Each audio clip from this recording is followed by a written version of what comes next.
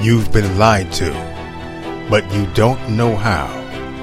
You've searched, you've struggled, you've cried out. You want the truth, but where is it? You've wandered, you fought, you've strived, and you have not been satisfied. What is truth? Where is truth? Who is truth? The kingdom of God, mind control, the last days, higher dimensions, unity, the power of faith, discovering the truth. Jesus said, I am the way, the truth, and the life. No man comes to the Father but through me. God has promised that he will hide us under his feathers, and under his wings we will trust. His truth shall be our shield and our buckler. Discovering the Truth with Dan Duvall is the premier program that is designed to center you on the kingdom of God, to equip you with faith in Jesus Christ, and to unveil the truth behind the lies. This program is designed to show you how to become more than you have ever imagined through the power of truth. You shall know the truth, and the truth shall set you free. And now, prepare for your host, Dan Duvall.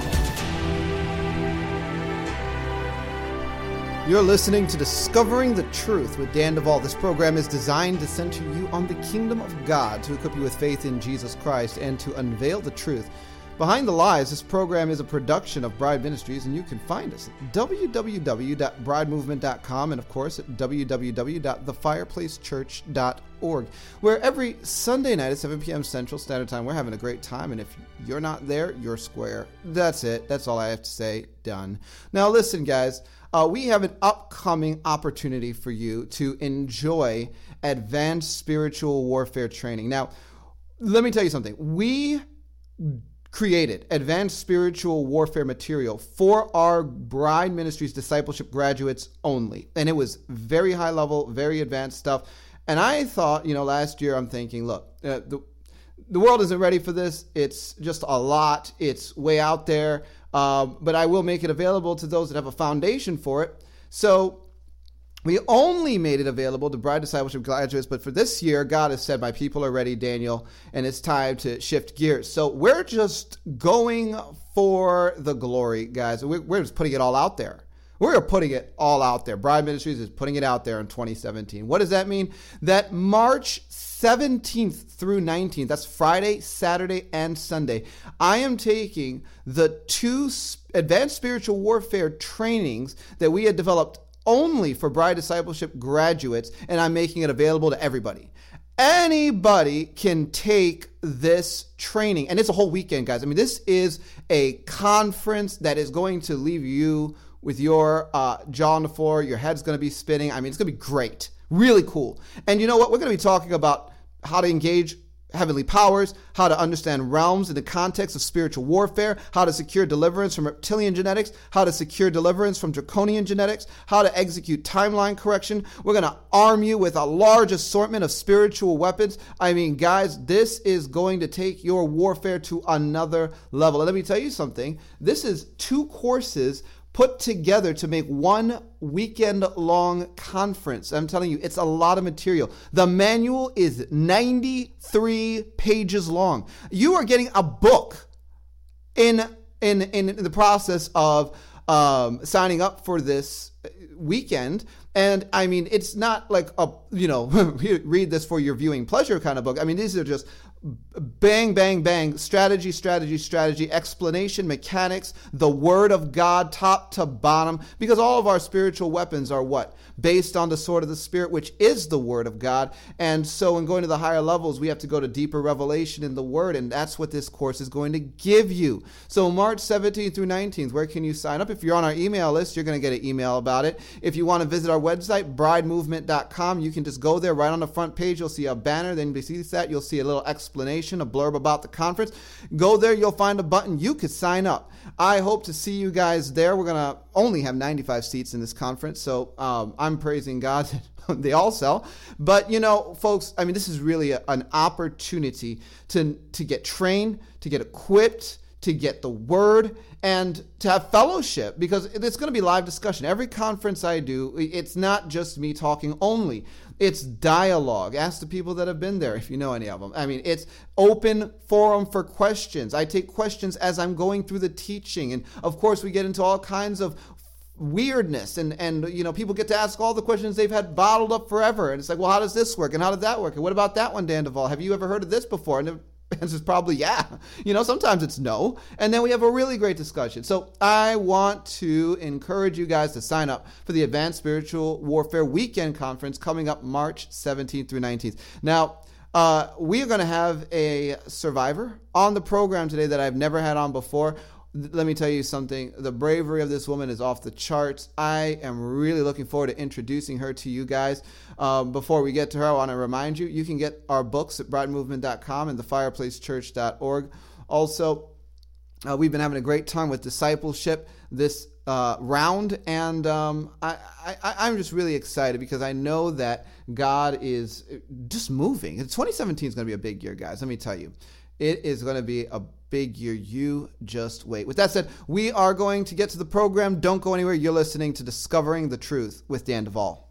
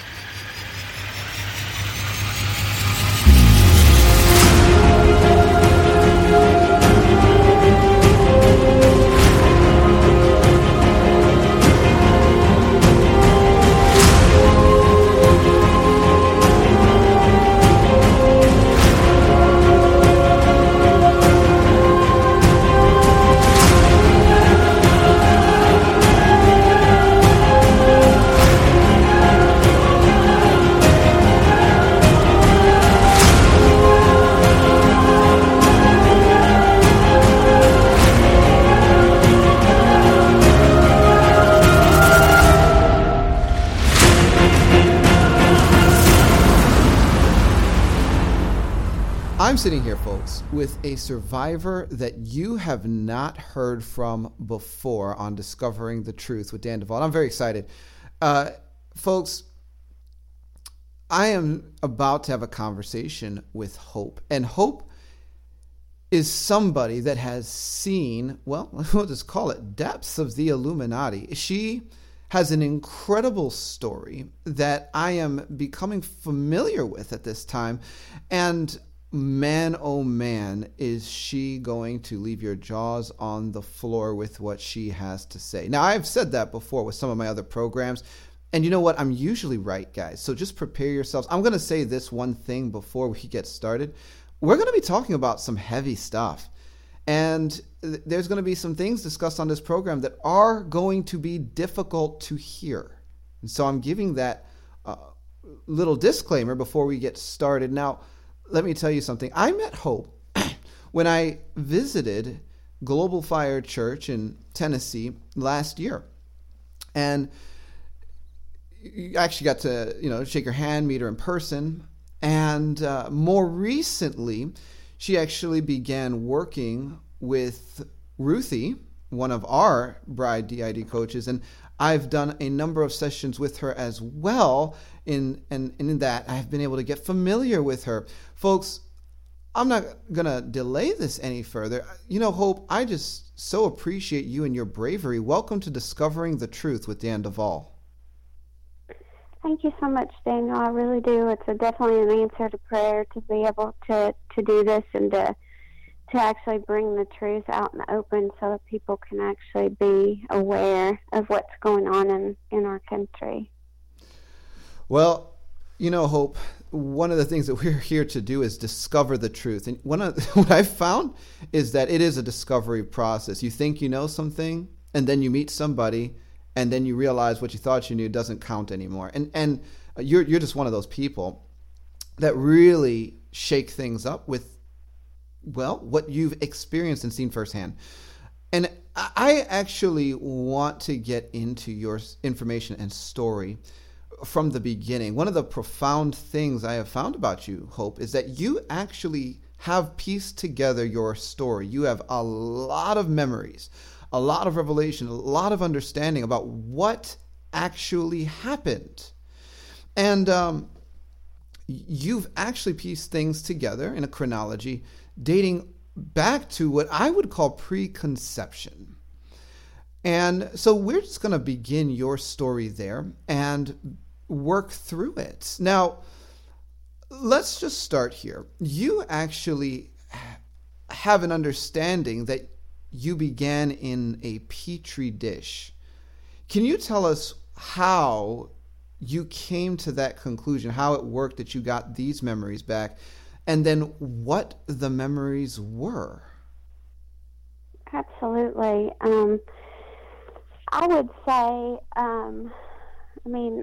pretty much my entire life has been hell, but as far as the deepest level, this pretty much took the longest for the Lord to really bring back to me, so that He just prepared me a little at a time, so that I would be able to handle it, be able to deal with it.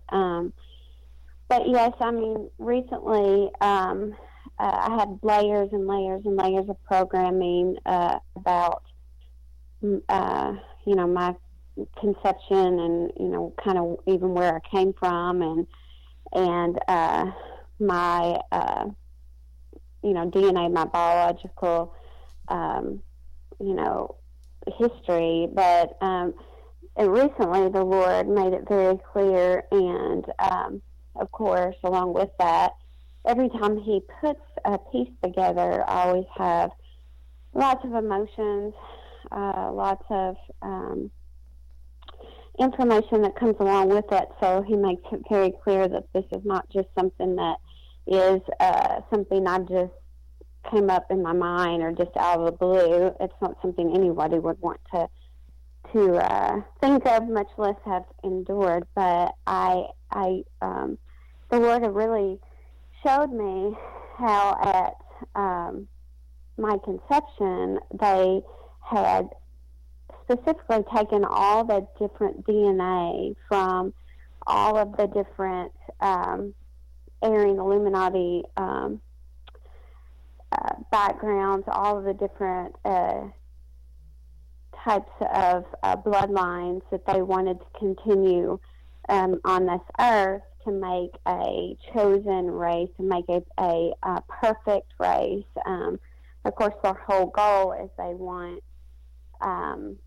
this 100%, they say, pure bloodline to rid the earth of all other bloodlines. So they had actually taken a mixture of all of that to actually conceive me. And when they did that, they actually included DNA of my programmers. So they would have a very good story as to why I physically looked like them. My programmers, which, and I'll say in quotations, denial world, and what I mean by that, to everybody looking at us, would have looked like a normal, perfect little family, but they were actually programmers, and they actually were from Germany and spoke behind closed doors, spoke German, and tortured me from conception all the way until I was able to get free. So, and that's just to give you a foundation of what, what that whole basis was for. Thank you so much for that, Hope. Now, you're starting off with just doing a really great job. I do want to highlight something for you folks that are listening. If you listen to what she said, you will realize that when the Lord is bringing someone through a healing journey, the memories of truth accompany healing and deliverance. And that's the confirmation. Someone out there I really appreciate, Mary Lake, says, God will not heal based on a lie. And so the healing of the Lord is the evidence of the truth coming forth, which is how many survivors have the confirmation of the validity or veracity of the story that is coming back to them, even though at times it can seem so strange or different when compared to what they are told is supposed to be true. And so, Hope, I thank you for bringing that up. And also, I want to ask about the Petri dish. Did you have any revelation or understanding of the location of where the genetics were combined? For example, do you know if it was even on this planet or somewhere else? Well, as far as all the details that the Lord really has shown me is that from conception on until I was about 4 years old, they did place me in a hospital. So all of my memories are, within a hospital. But I do know that He showed me very clearly that they infused my blood, made it to where all of my organs, all of that would be infused with this different DNA, and then would astral project out into different regions of the world. So not only would they be able to physically torture me, but spiritually they were connecting my DNA to different regions of the world and different people throughout the world, so that they could connect me and keep me bound. It's another way that they do that. They create connections that aren't actually a physical connection. It's more of like a spiritual connection that's out, astral projected out. So then they're able to actually get away with a lot of things, because in the spirit realm things aren't, they're not seen. So they actually astral project out into the atmosphere, connect with you as they astral project you or your DNA out, and combine that and continually are reproducing that. So it's just like a spiritual reproduction kind of as well. The way you articulate that, my gosh.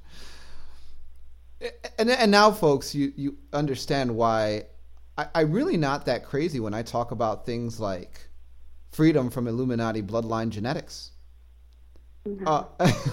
Which actually, Hope, we have used in some of the work we've done. So, I'm really excited to have you on, Hope, and I want to continue moving into this story. Now, can you talk about the Mary component of your programming? Yeah, absolutely. So from conception, they're continually speaking over you. Their biggest hatred is for Jesus and for God, of course. So the best way that they can hurt God and hurt Jesus is by actually tormenting His children, tormenting His DNA, tormenting His church, tormenting anything having to do with Him that He cares for. So as far as all the way back to conception with the DNA, they considered it like a Mary. I was continually spoken over that I was a Mary that was carrying out their DNA. Part of that, the reason they do that is because they want you to have this false pride, because everybody wants to be accepted, everybody wants to be loved, if you know you came from the petri dish, you don't feel very loved and accepted. They made me feel at times that I was evil, but at times they wanted to give me this false pride. So it's really a Mary role, is what they call it, that we were continually waiting until I would breed with their Jesus. So they use all the same things as the church. They use all the same phrase words as Christians to try to confuse your mind. But I would breed with their supposed Jesus that would cause this perfect generational line to continue on and on and on, which of course we know that wasn't Jesus, that's Satan. But they want to continually create a confusion about Jesus's persona and who he is and what he's about and his character.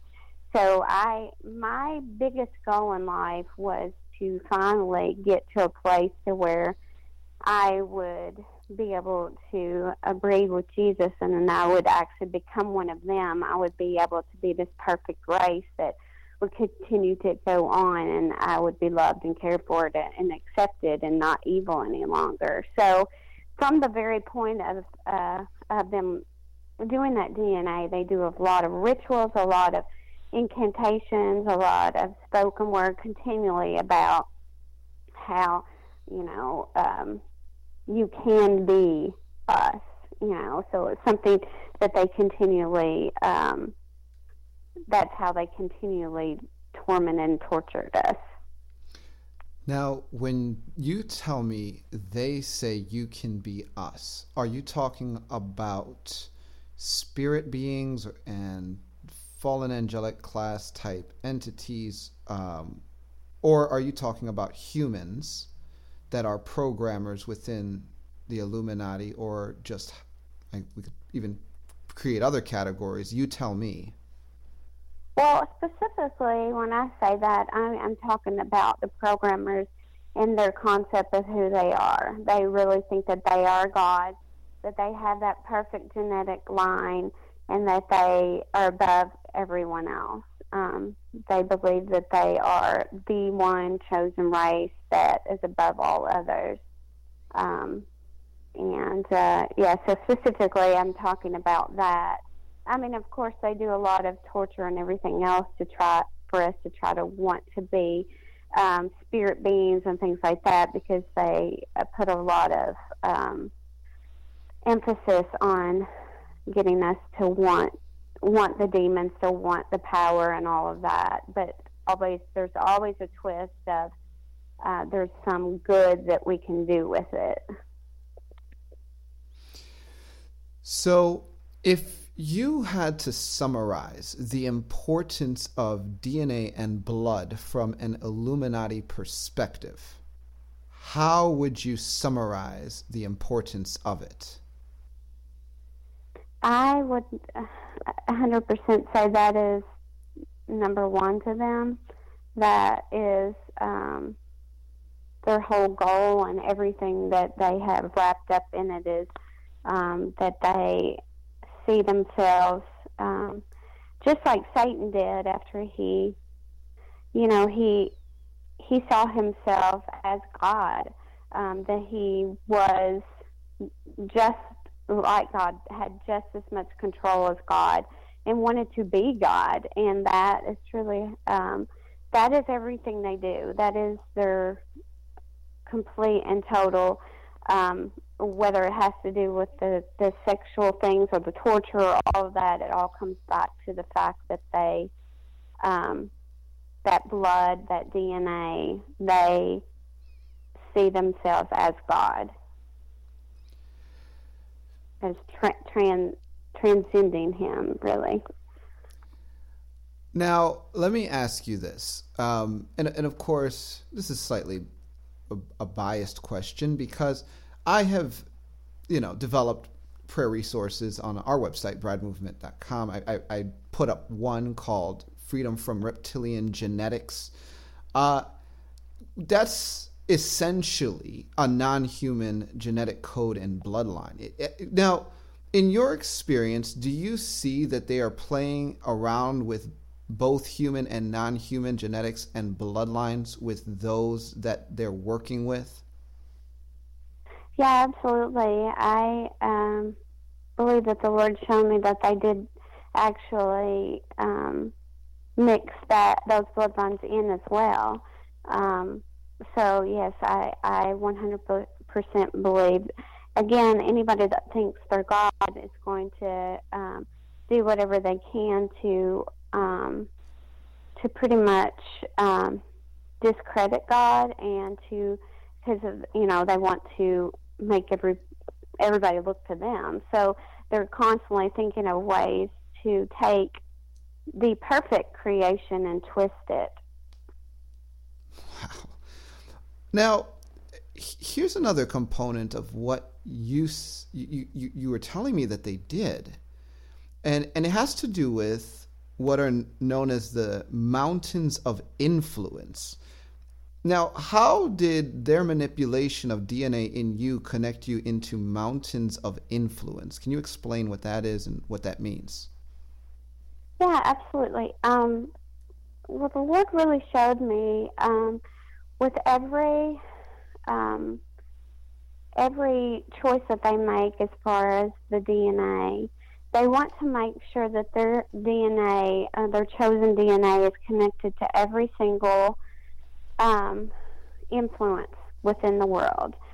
For example, movies, Hollywood. They want everything that pertains to Hollywood. They want to be in control of that. So, of course, if their DNA is kind of woven in throughout all of that, and they have they're controlling that and making the choices over that, then they're going to have the power and the control. For example, all the movies that you see now, a lot of people are like, or that's just a horror movie, or that's just a sci-fi movie, but it's actually parts and pieces of rituals that they've actually done. A lot of movies that I've seen bits and pieces of, I could say I've been in a ritual exactly like that before. What the Lord showed me is that the DNA that they mix, they actually astral project that out as well, just like they do with the organs and with the blood. They astral project that out. They can go into the atmosphere, meet, convene there, and talk about how they're going to take that specific sphere of influence. Because anymore, as we know, with all the things going on now, emails can get hacked into, computers can get hacked into, phones. But if you astral project into the atmosphere and you convene on a certain frequency, then you can talk about things that you don't want anybody else to know about. And so they will do that and come up with ways that they can actually really program people's minds to where when people like me that are here on the earth that have been programmed, they'll say, oh, they just got that from the movie, or they just watched that movie and that's how they're getting that. So, it's really a slow and continual program over people's minds here, in our country. They want those mountains of influence so that they can keep people from actually knowing their plans. Okay, now I'm going to back up here. What you're saying, I'm having, some fireworks go off in my own head. Mm-hmm. When you talk about organs astral projecting in what they do, are you suggesting that there is, say, like you have a liver in your body, and that liver can astral project out into the spirit, and it's like I don't know, an interface to your physical liver, but it's your liver in the spirit, and it's astral projected out into the atmosphere, like its own realm, maybe like a room people can walk into. Is that what you're suggesting? Right. Yeah, exactly. Because then they control every part of your body. They control, they control everything. And specifically, they focus on the mind, and they focus on the body because, as you know, I'm sitting here, the Lord kept my spirit intact. Of course, they try to, push it down as much as they could, but that's one area that they cannot control. So they're really trying to use my mind and my body and get that under their control as much as possible. So yes, absolutely. Now, let me ask you this. Can they astral project a certain organ, or maybe even say, like, the reproductive area of a woman, and anchor it to a geography on the earth? Yes, absolutely. That's what I think the Lord showed me specifically.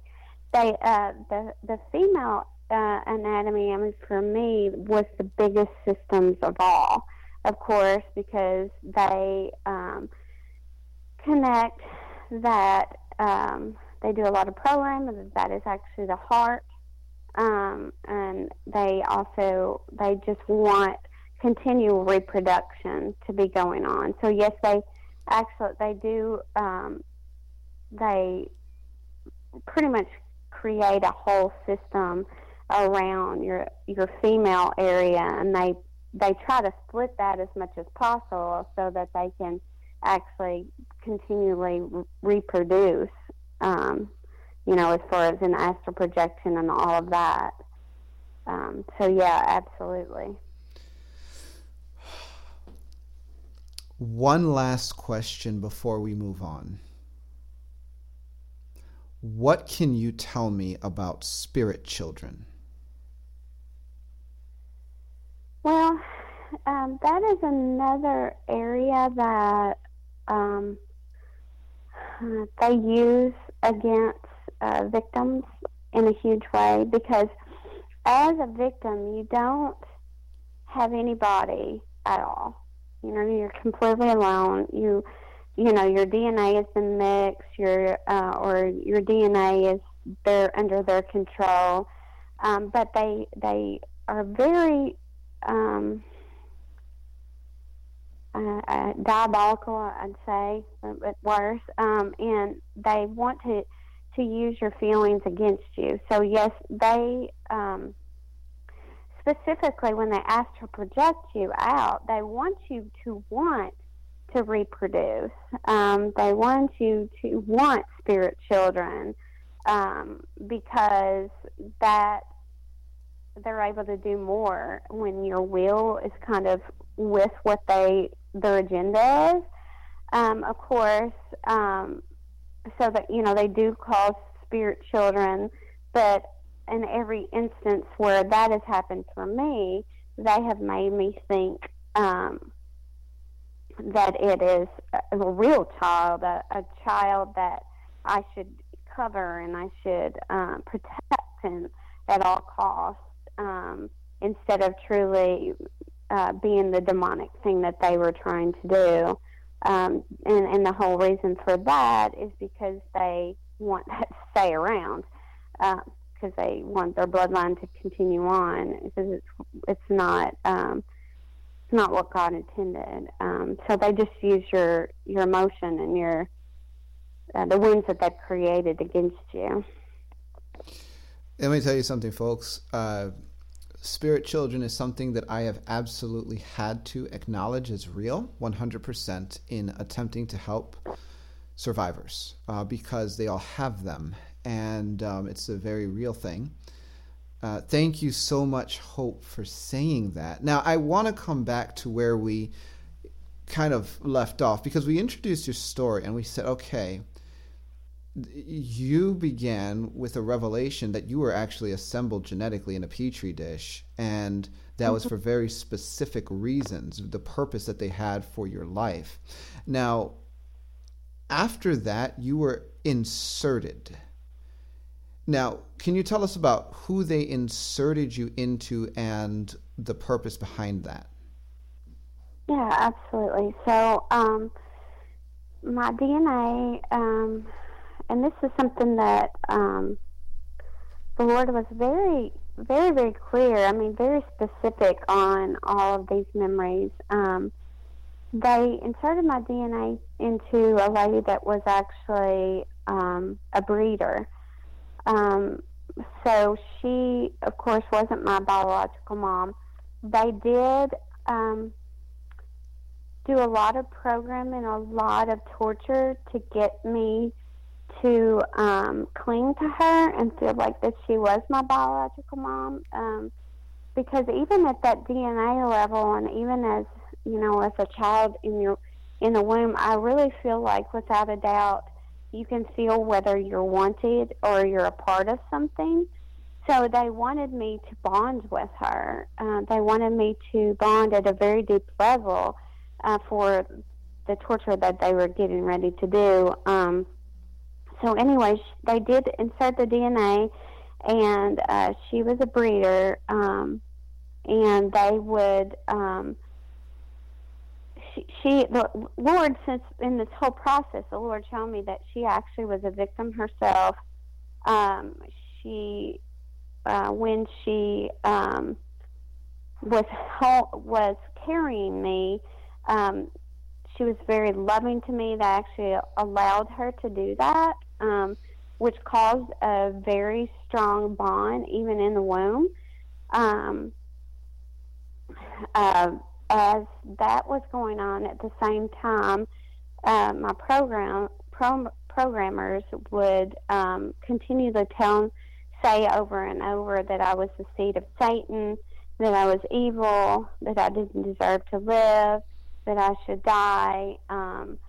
So they would insert what they called EVOL, it's shock.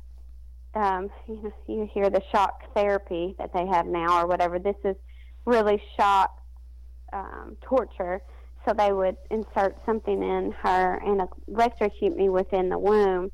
Even as early as that, they would electrocute whichever side of my body they would be speaking things over. So, for example, if they were electrocuting the left side of my body, which they set aside that side of my body, they said the left side because, God is always associated with the right hand. The left side was evil, and it was completely and totally dark and had no way of becoming good. And so they would torture the side and continually say that over and over and over again. Now, when they would do the torture on the right hand, or the right side of my body, they would say pretty much, your mom loves you, those kind of things, so where it would make me bond more with her. And then, I know it's hard to believe, but they would also do sexual things towards me within the womb, to where they would pair the sexual feelings with the torture. And the whole reason they were doing that is just to cause a great confusion in my mind of not understanding the pain and the sex feelings, and actually causing a very strong guilt and shame. And if I go on too much, please stop me. But no, so continue. They would continually push me back into the womb. It was like pushing. They wanted me to know over and over, we don't want you, we hate you, we don't want you. So even until where I was being born, and they would continually, they were pushing me and keeping me from being born. And then all up until the time where I was coming out, they wrapped the cord around my neck, and they would call me that I was the blue baby and that I caused death everywhere I went. And then at that point, they killed my mom.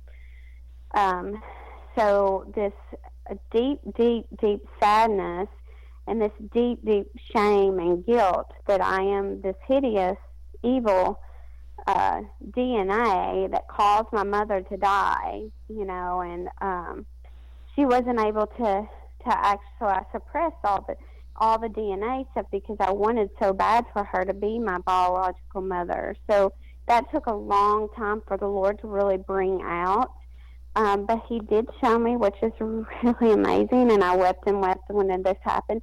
He did show me a picture of my mom, and that she's actually in heaven with him, and so I will get to see her one day. So I am extremely, I can't wait for that day. So I'm sure there's a lot more that's there, but was that kind of what you were wanting, Daniel? Wow. Hope, of course, I am very sorry for what you went through. And of course, we're only at the beginning. There is no low these people don't sink to, folks, to hurt and harm others in order to advance their twisted agendas. And I am just continually in awe of Jesus Christ and his power to redeem. I just put it simply. And, okay. So, Hope, this was your birth mother, but then you were raised by another woman whose DNA was already in you from when they put you together. Right. The people that people say raised me, that's definitely not the word for it. The people that tortured me and were my programmers were actually, to the world, would have looked like were my parents. And like we had a perfect family. But it was 100% opposite than that, unfortunately. So, yeah, go ahead. No, so you mentioned that the first 4 years of your life you spent in a hospital. How did you get those memories back? And if you were there for that amount of time, was there a back and forth between the people that raised you, or did they come into the picture a little later? How did that all play out? No, actually, the people that were my programmers were there from the whole Petri dish. I mean, the Lord showed me that very clearly. They did try to cause a separation in my mind to see them on the different sides of my brain. So on the left side, I saw them, and I knew that they were the programmers, but on the right side, they tortured me and programmed me to see them as this perfect family, that pretty much they would put me back where I came from in the Petri dish, that is a mixed breed that could be done away with at any moment if I didn't do and say and be everything that they told me to do, be, and say. All from that entire time I was in the hospital, they tried to, what they would do is they would have like mask on, like they were the doctor or they were the nurse. Of course, when you have those on, you can't see the face, so they would try to cause a division in my mind that they were actually different than these people that will walk in later and act like they were, actually my parents, and pick me up. And then, there was never anything that was ever good, not for 1 second. If they came in and act like my parents, and then at one point they would begin to sexually, stimulate me, abuse me in some way. And the whole point of that is the right side. They wanted that to be controlled with the sexual part, so that they, my right side, would continually forget and would not remember at all because of the guilt and the shame that they had already planted from the time, I was born. So It was very strategic, very deliberate, a very huge plan. And as I've heard, there's lots and lots of people like me. It's not just on a small scale. It's a very big plan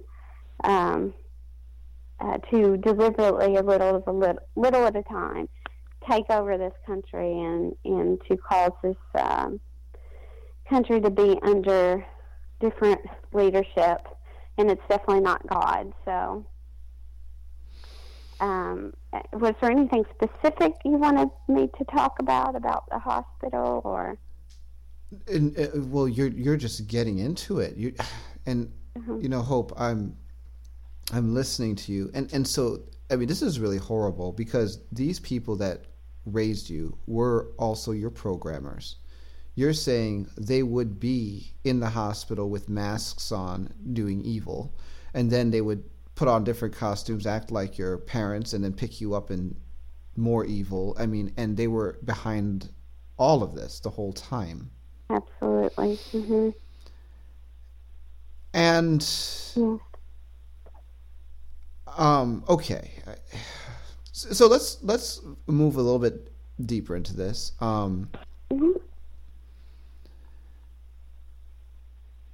What were some of the things that happened in the hospital?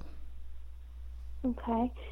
Of course, as you know, I mean, the basis of the way we think and the way we do things is pretty much decided in those first 4 years. And so the main reason why they take us, they start out in the hospital and they want all of that time to be spent there is because they can actually program all of this into us. And so then when they do initiate us into society, all of that deep level programming is already there. So they don't have to continually be doing the torture. They can speak a word. They can show us a color. Any type of hand gesture, anything like that, it will trigger that memory. Believe me, there's still torture going on, but it's actually the main level of torture and everything is set. The 24 hours of torture is set in the hospital because they're doing other things once they get us out of there. But so pretty much when I was in the hospital, a lot of the programming that I went through was to completely and totally distort who God was to me. They said that the hospital was heaven, and God had sent me there because my DNA wasn't in the chosen. It wasn't perfect yet. I hadn't done the breeding yet. I wasn't good enough yet, so I had to go through this, through this period where they would get me prepared. And so, everybody was dressed in white in a hospital setting, and everything was white. And they would, as an infant, the Lord showed me, they would feed me semen. They would say that that's all that's all I deserved. That's what I came from, and I didn't deserve anything else. And what I was made for was, sex, and there wasn't any other purpose for my life. They put me in, and it was like a glass case, and that's when they started doing, even from an infant, started doing all of the programming as far as movements. If I moved a certain way, moved at all, they would electrocute me. So I learned by voice command to move only when they told me to move. And I learned that if I cry, I would be electrocuted. So I was only allowed to cry when they made certain hand gestures.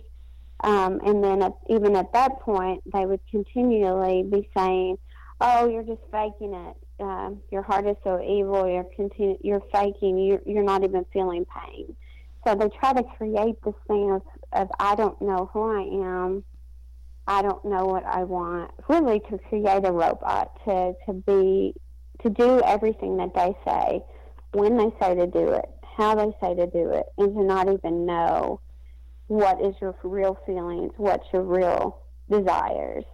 And then they would tell you what your real feelings, what your real desires were. A lot of the times, they would take us to rooms that they would call hell. In those rooms, they would quote scripture, pretty much all about murder, how you would get sent to hell. And they, this is really detailed, but they would put body parts and dismembered people in those rooms with us. And of course, there's torment. There's torment of being in a room by yourself completely, and then all of these body parts in there, and this terror of being left alone. Because when they would come back in, they would say, see all these dead people, you're the reason that happened. You fell asleep and you killed them, and you're completely evil. So we do need to control you. We have to do this. You should be happy. You should be glad that you have somebody that wants to control you, that wants to do this, because you're going to be doing this all your life. So to me, the biggest fear was it sounds horrible, but the biggest fear was when they weren't in the room, because when they weren't in the room, I was tormented every second about what am I doing? Like, what, am I killing people? Am I torturing people? Am I doing those things that they're saying I'm doing? I just went to sleep, but maybe there's something that's so evil inside of me that goes and does these things. And I don't even know it, and I don't know how to control myself, and so that's the whole basis of their way that they control your mind, because then you feel like that you have to have them in order to not be evil. And this is all happening between the ages of 0 and 4? Yes.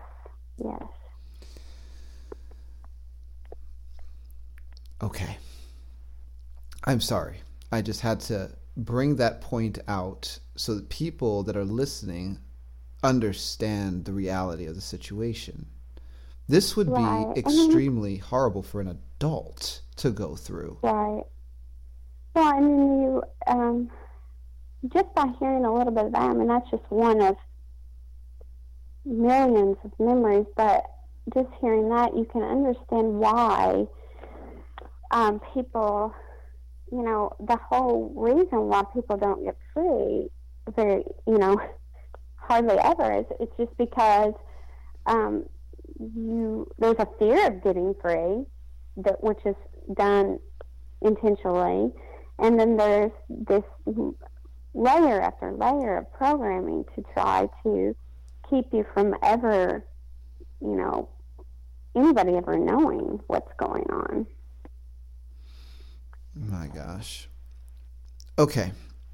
I'm sorry I interrupted you. You were telling us about the ways they laid in foundational programming that they intended to use to manipulate you all your life in the hospital. You can go ahead and pick up where you left off, Hope.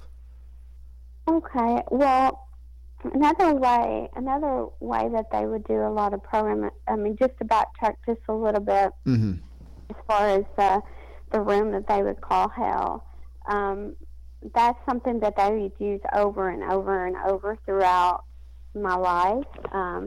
You really don't want to go back to hell, do you? Like, if I would start to, they would think at all that I wasn't doing something specifically exactly the way they told me to. You don't want to go back to hell, do you? And remember, in hell, you don't know what you're doing, and in my mind, that literally was hell. Because the worst thing to me would be for me to be hurting people and me not to know it. You know, that was terror. They do a lot with cameras. I mean, they put cameras on you all the time. With the cameras, of course, they can do a lot of editing and everything to make it look like you truly were the one in that room that was doing something. You know, may show the back of you and they have a wig, you know, and the reason I know this now is because God has taken me back into those memories and said, Hope, that wasn't even you. Oh my. You know, but in my mind, it was me in that video that did those things, you know. So, I mean, they use cameras, they set up cameras, and then they tell you that's you on the camera, you killed those people. That's why we have to have the cameras on you all the time. You know, even more into like the military programming where they put like water drip on my head over, you know, tie me down and let water drip and drip and drip and drip on my head, and then pair it with machines that stimulate, you know, my sexual part. So every time I heard a drip, or any time I heard a clock, or any time I heard somebody chewing gum, it would bring up those sexual feelings, which caused guilt and shame. And, you know, and that's another way that they would make me think that I was, you know, just horrible. Wow.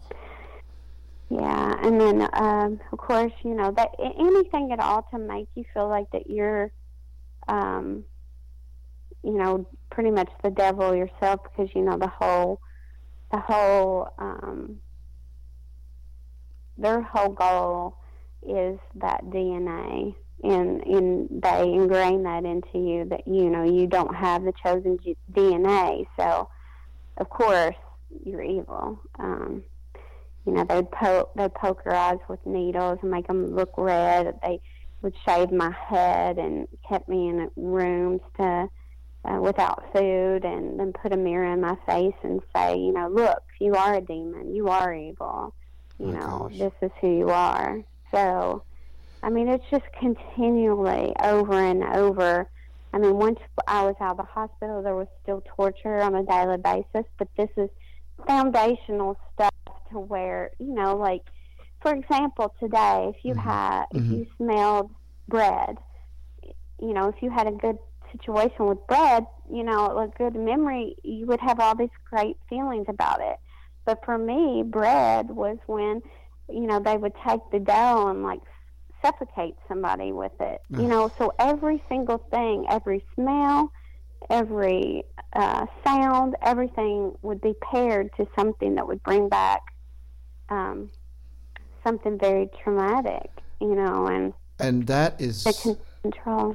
That is so key. You know, there are a lot of people, even people that listen to this program, Hope, a lot of people are in different phases of breaking out of dissociation, breaking out of denial regarding the things they've been through. And oftentimes people are asked the question, well, what are some of the signs that you're in denial and you are dissociated if you don't know that you are? And what you just brought up is something so huge.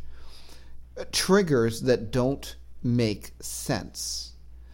You know, for a normal person, you know, I mean, bread can be a trigger because every time you smell bread, yes, you know you're about to eat some delicious bread and it's going to warm your mouth and make your belly feel good.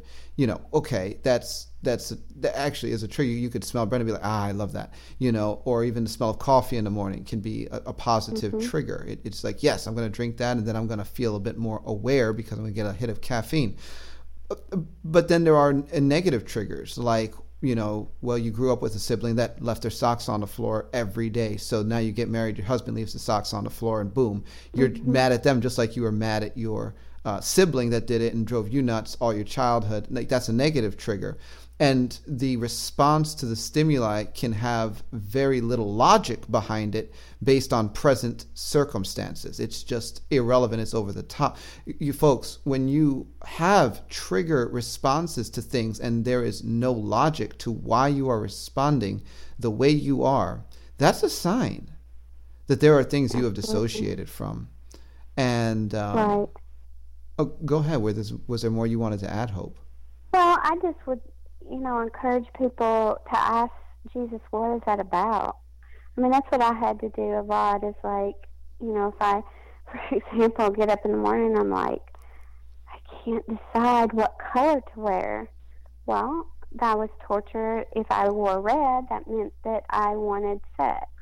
If I wore black, that meant I was going to be evil that day.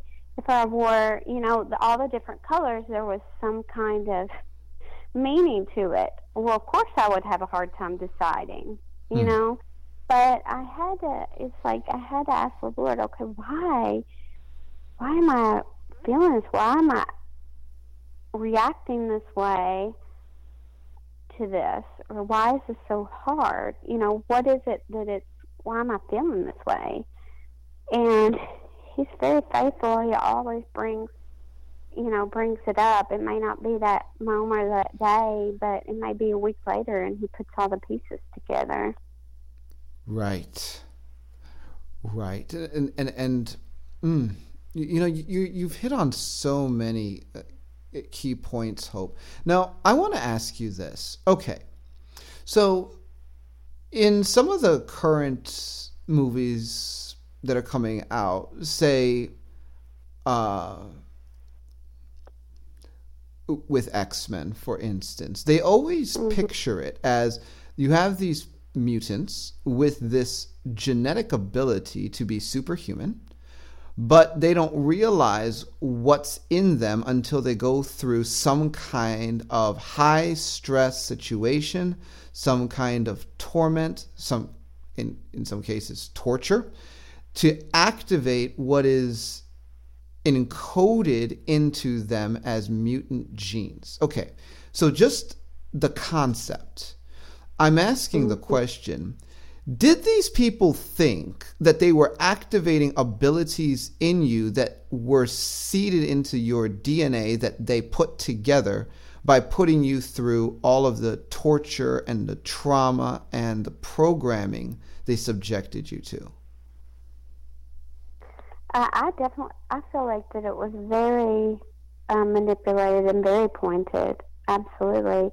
And I think that all of these movies are specifically so that victims will watch them, and all of that program will begin to come, forth, and it's just another reinforcement of all of it. In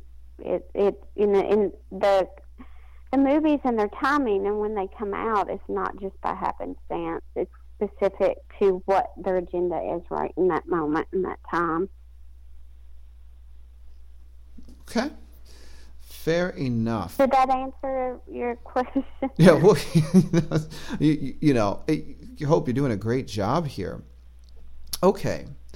So we're just going to take another step forward. What was their, desired end when the season of being in the hospital ended at 4? What did they want to get out of you in that season, and do you think they were successful? Yeah, at that point they were. They wanted a finished product, and what I mean by that is, as programmers, they want to be able to take their product all over the world and show it off. Now, what that means is they're going to take you to different locations, different gatherings, different events in the Illuminati world, and test, that the programming that they actually did, and see how well it worked. Because that's the way they find out what works and what doesn't work. It's kind of like Mingala and all of the different testing that they did. It's the exact same thing. it's that, but that's how they get their rush, and how they get their status. They take us to different places and show off their finished product. And if it passes the test through the torture, if you say the things that you're supposed to say and do the things you're supposed to do, then they get status and they get prestige from that. And so that is another component to what they do. Wow. Now, do you remember what some of these events were like that you were taken to? How did they play out? Well, the first one that comes to my mind is, for example, this would be on in, a few years, but for example, you have the Kentucky Derby. They're going to dress you up and they're going to see how well you interact in the setting. If your program will break down, if you're able to be all the things that they want you to be, be outgoing, be a normal person in that situation. And then once they do that and judge that, then the rituals are, of course they do all the rituals at a time where people aren't going to see those, of course, because everything they do is hidden. But what they do is they will do a lot of the exact same torture that they do in the hospital, as far as electrocution,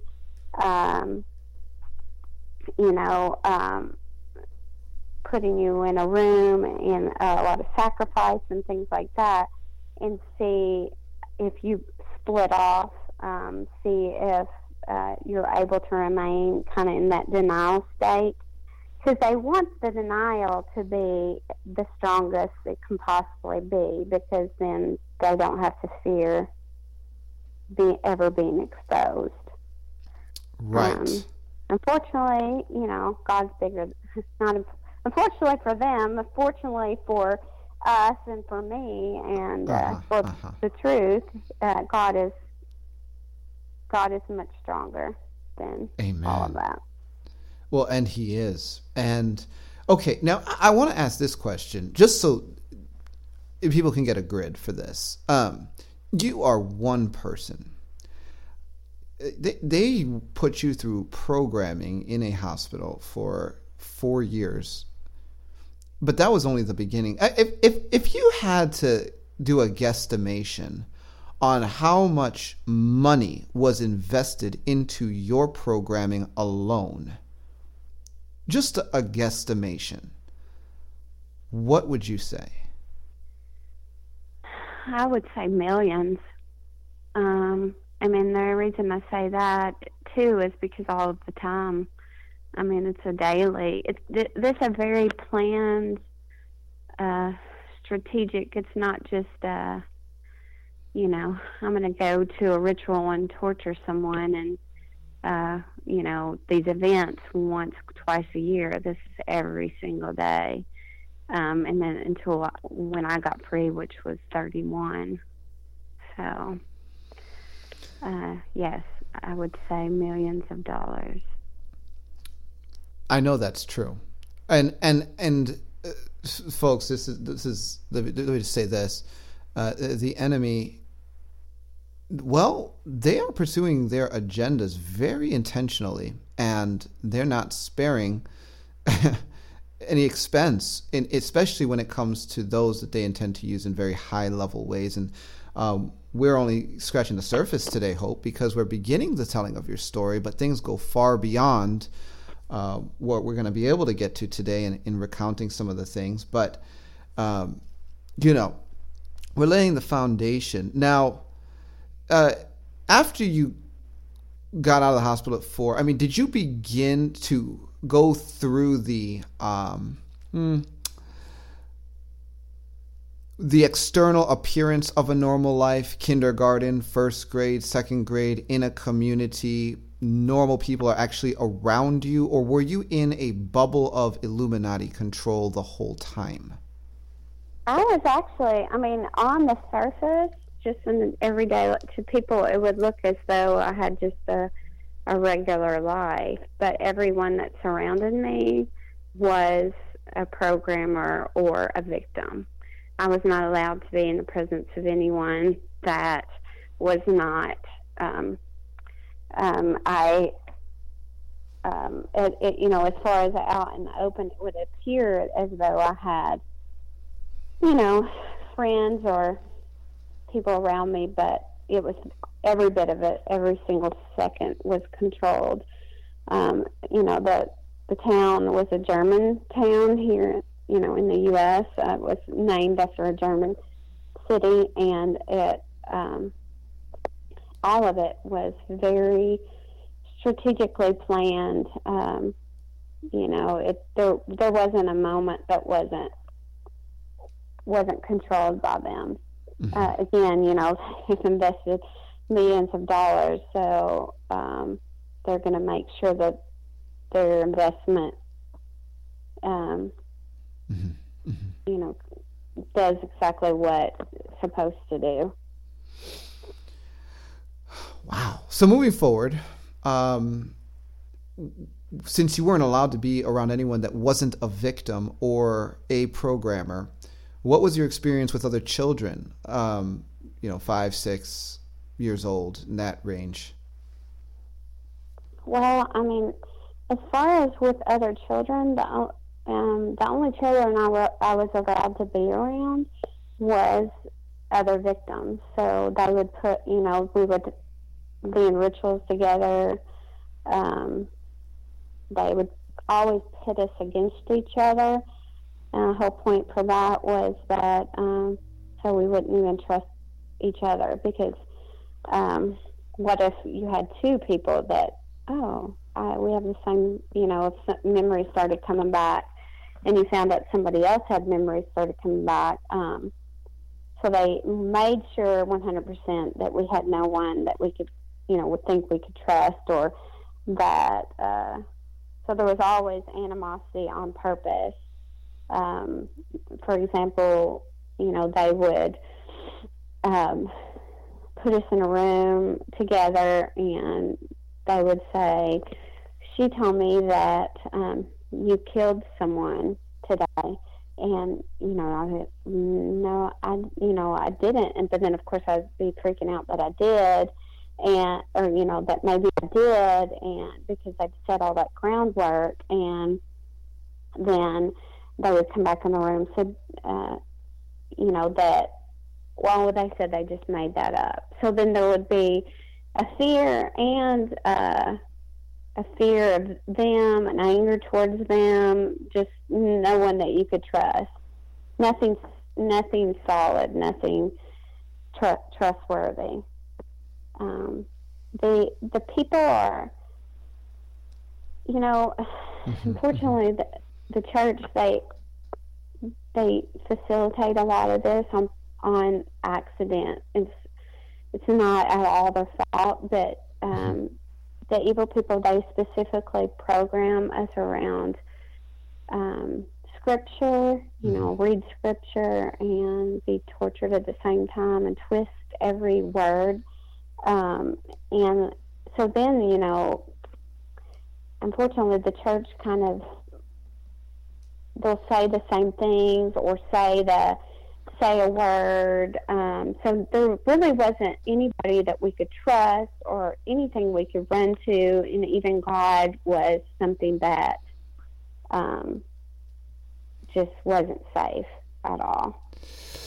And I know that's true as well. And I'll tell you what, there are a number of people that have even mentioned that their programmers or handlers would carry around and regularly read the Bible to figure out ways to twist the Word of God into manipulation, in order to use it under occult methods. And furthermore, I've had people that came back to me and told me, they would have me read passages or just have someone read passages and verse by verse go through and get tortured the whole time.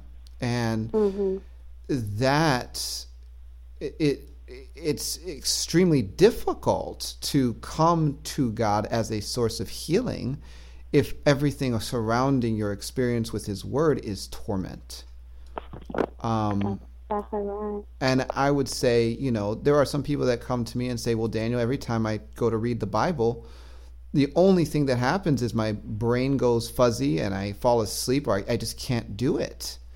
Or, I forget everything that I just heard. And I would say, well, that may be related to this type of programming. And they love to do that. And I also call it religious programming, where they take concepts that could sound scriptural, and they know with certain denominations those are absolutely going to be pioneered from the pulpit. And so the survivor sits down in church and all of their programming gets reinforced. And that's where it's not even done on purpose, because you go to a seminary and they're going to teach the word of God a certain way. I know that I've had to break away personally from a lot of religious thinking and presupposition as God's had me on my journey. A lot of the reason why is because you get into deep work, you realize there are certain philosophies on the word of God that just are not true. And then you realize what is true and what does bear fruit. And then you realize, wait a minute, what wasn't true actually becomes a program reinforcing concept. Exactly. And, of course, I'm sure you've talked with a lot of the survivors. I mean, they dress up like Jesus, they rape you, they dress up like Jesus, and they, say, I hate you, or do the torture. So in your mind, well, Jesus is doing this to me too. So, and then, as far as for me with the Bible, they pretty much said, God wrote the Bible. Everything that about evil people is about you in the Bible, because none of the good stuff pertains to you, because your DNA isn't like ours. So none of the good stuff was for you. Anything that talks about the evil people and how God's going to destroy them, that's what, is for you. So, then when you go into a church and you hear that, you think, well, I'm the one that they're preaching against right now, because I'm the one that they know I'm evil, and that they, so it's sad that they've done that, but they did that specifically because they know the power that God has, and they know the power that the church can have. It's just that they're not aware. They're not aware of what's going on. So, because they're not aware, then they use those things against them.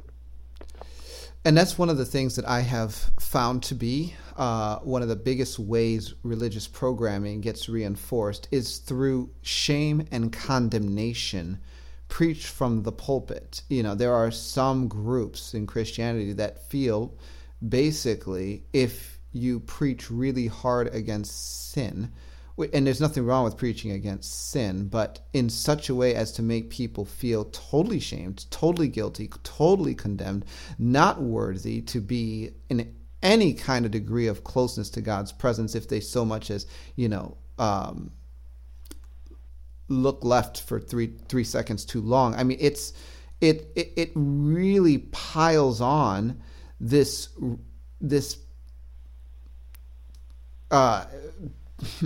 people are forcefully distanced from God, who is the source of their healing. And if a person is a survivor, they're only reinforced in that shame, saying, you know what, I am the scum of the earth. I hate this reduced gospel idea, Hope, that we are no good, low down, worthless sinners saved by grace. That to me reinforces programming. My Bible says, I have become the righteousness. Yeah, it says, I have become the righteousness of God in Christ. My positional righteousness in Christ is established not because of what I've done, but because of what he did. And my walk of sanctification with him is going to bring me into ever increasing degrees of ability to reflect that into the natural. It's not about white knuckling this Christianity thing and being guilty and shamed all the time. But there's a lot of groups that I found that will do that, and they think, well, people are getting holy by being condemned. And it's like, in my opinion, people are putting on a mask and pretending like they can fit in, So exactly. I have found that. Go ahead. No, I think you're exactly right. And what I've found to be true on my journey for healing is that God has been very clear. I mean, Papa God has been very clear that He wants me to really be careful on what I listen to. And because not everybody has had that revelation of, of genuine grace. And unfortunately, they don't even realize it, but they're actually reinforcing the programming when it's just like condemnation and condemnation and condemnation, because that's exactly what the evil people do. It's just constantly telling you what you did wrong, constantly telling you to look at what you did wrong, and there's no power in that. The Lord has just really shown me that the power and the true, genuine freedom that He's given me is really Him showing me who I am, even deeper than the DNA, that I'm His girl, and I am, I'm strong, and that I'm pure, and sometimes my actions may not show that, but at the core of who I am, that is who He created me to be. And I think there's, unfortunately, even outside of all the things that I've been through, there's a lot of unwilling or not knowing that they're kind of programming people to think a certain way because of their woundedness, or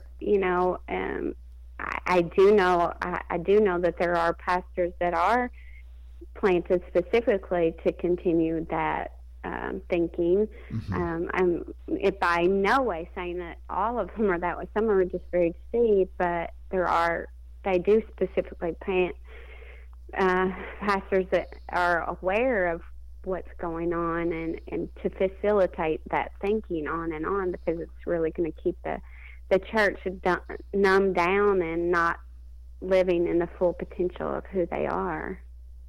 Wow. Now, let me ask you this.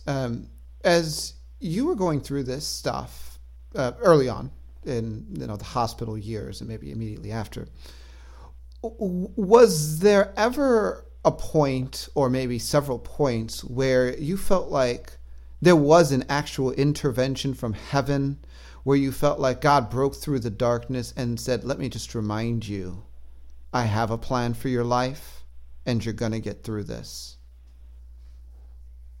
Yeah, I can, early on, not as much, but there are a couple of huge times, and then as I,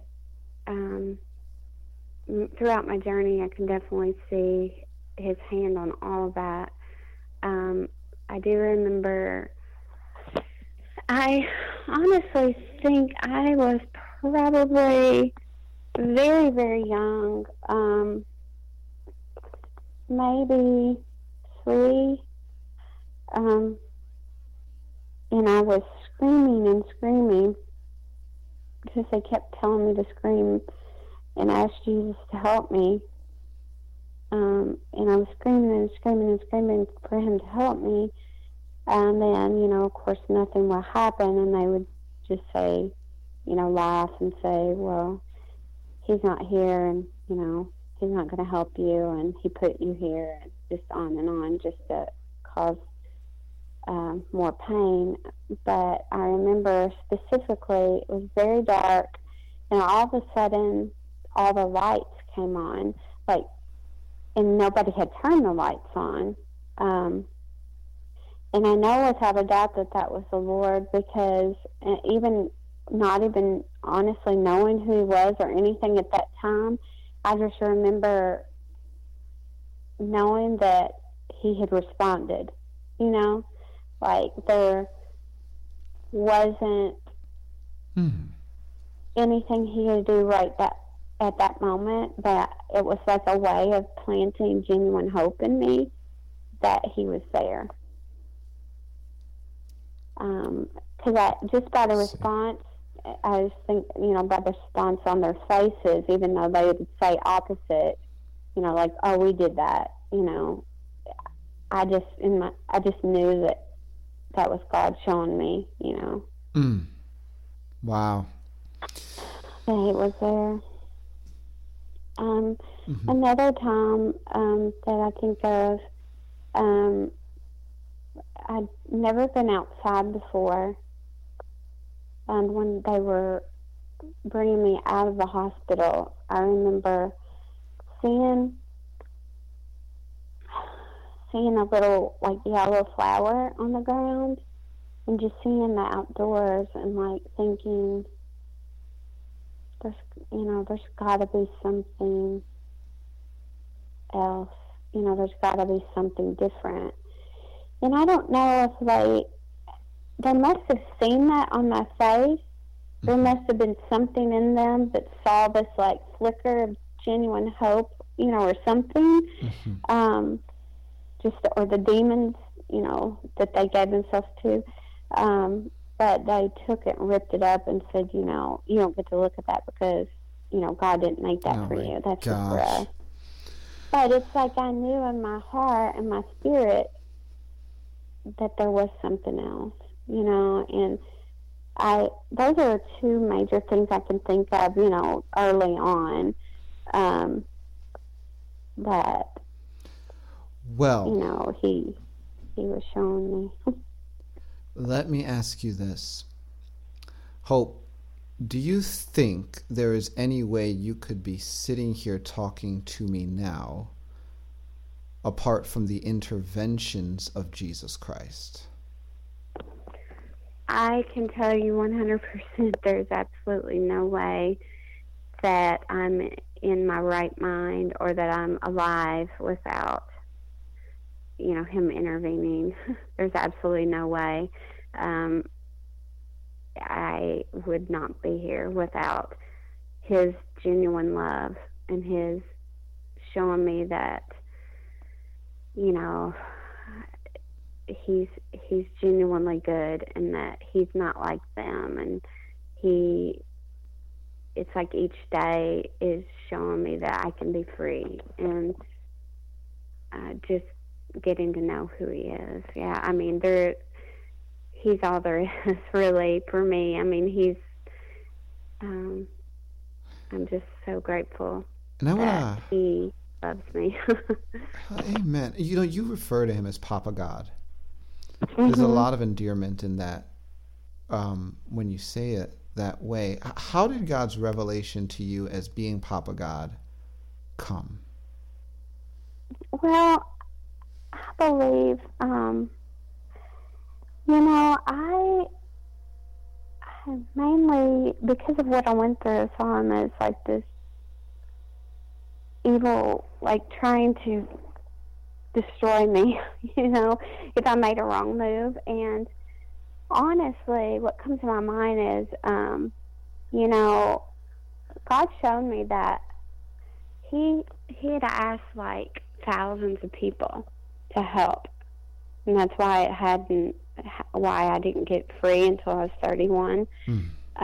But finally, there were people that said yes, and they took me in, and they gave me a car, and gave me a place to live, and gave me a job. And even in 7 years, that's a whole nother long story, they continued to love me.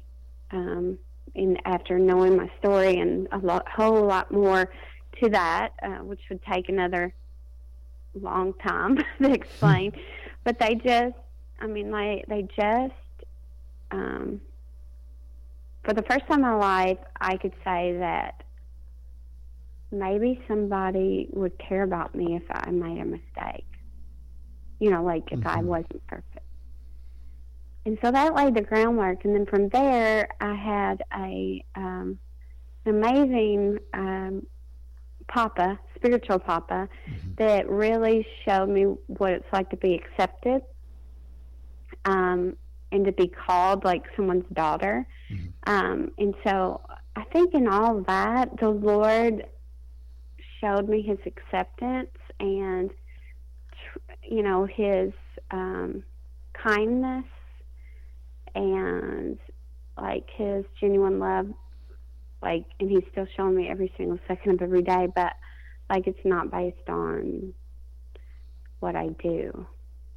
And I think all with all of that, and just with all this, of course I was alone all my life, and then in all this, it's not like it's a conversation you have every day with somebody. So it can be very lonely at times. So he's who I talk to, So he's my best friend. That is absolutely beautiful, Hope. And I think we're just going to end on that note. Guys, Hope has a lot more to talk about, and we're going to be going through her story. This is just the first installment of things she'll be sharing with us over time. But let me tell you something. Just like many of the survivors, as a matter of fact, every survivor I've ever had on this program, the intervention of the true Lord Jesus Christ, Yeshua HaMashiach, who has come in the flesh, is evident. He's the one that's doing this work, that is overcoming impossible obstacles to get people set free, because he loves us. He loves humanity.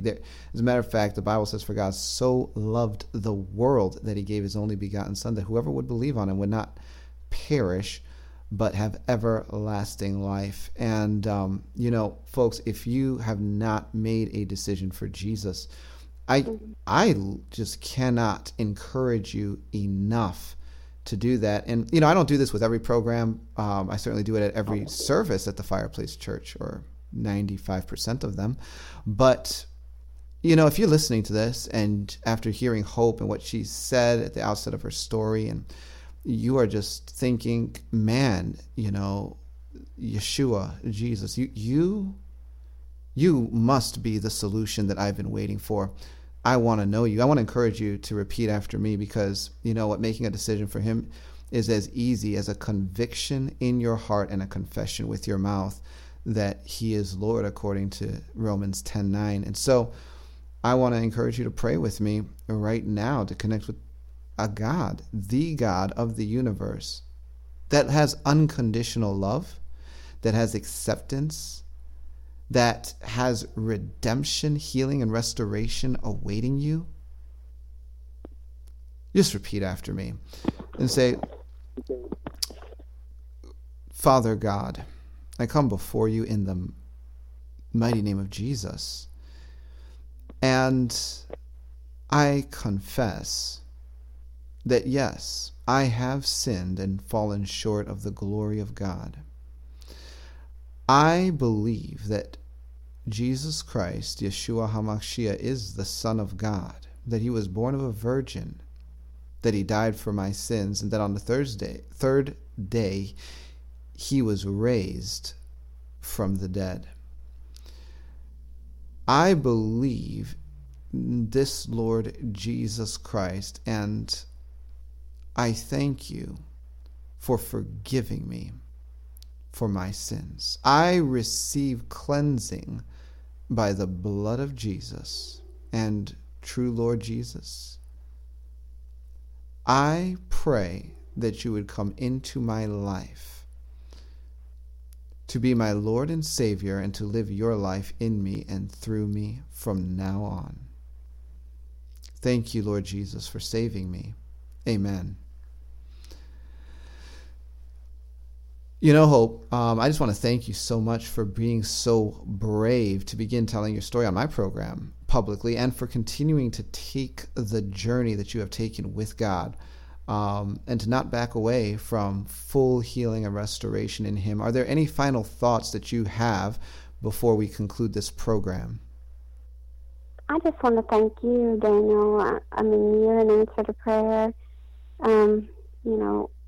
I'm just grateful that the Lord is truly raising up people that are willing to take the step, which is not an easy step at all, but to believe the truth of what's going on and to help people to get free. And I know without a doubt that he will give back 1,000,000-fold for those that choose to do that. And I'm just thankful for him answering those prayers and for, just thankful for you. That is very sweet, Hope. Thank you for that. Folks, that's the program today. Until next time, you've been listening to Discovering the Truth with Dan Duvall. God bless and Godspeed.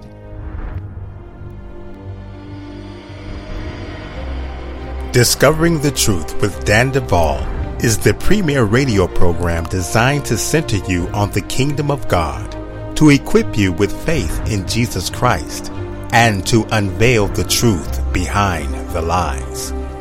This program has been a production of Bride Ministries. You can find us at www.bridemovement.com. At our website, you can contact us, access resources, and support us with donations. We need partners in order to continue to produce our vision, which is to promote unity in the body of Christ worldwide and assist in the creation and development of sheep nations. Partner with us and be sure to like us on Facebook and follow us on Twitter. Until next time, God bless and Godspeed.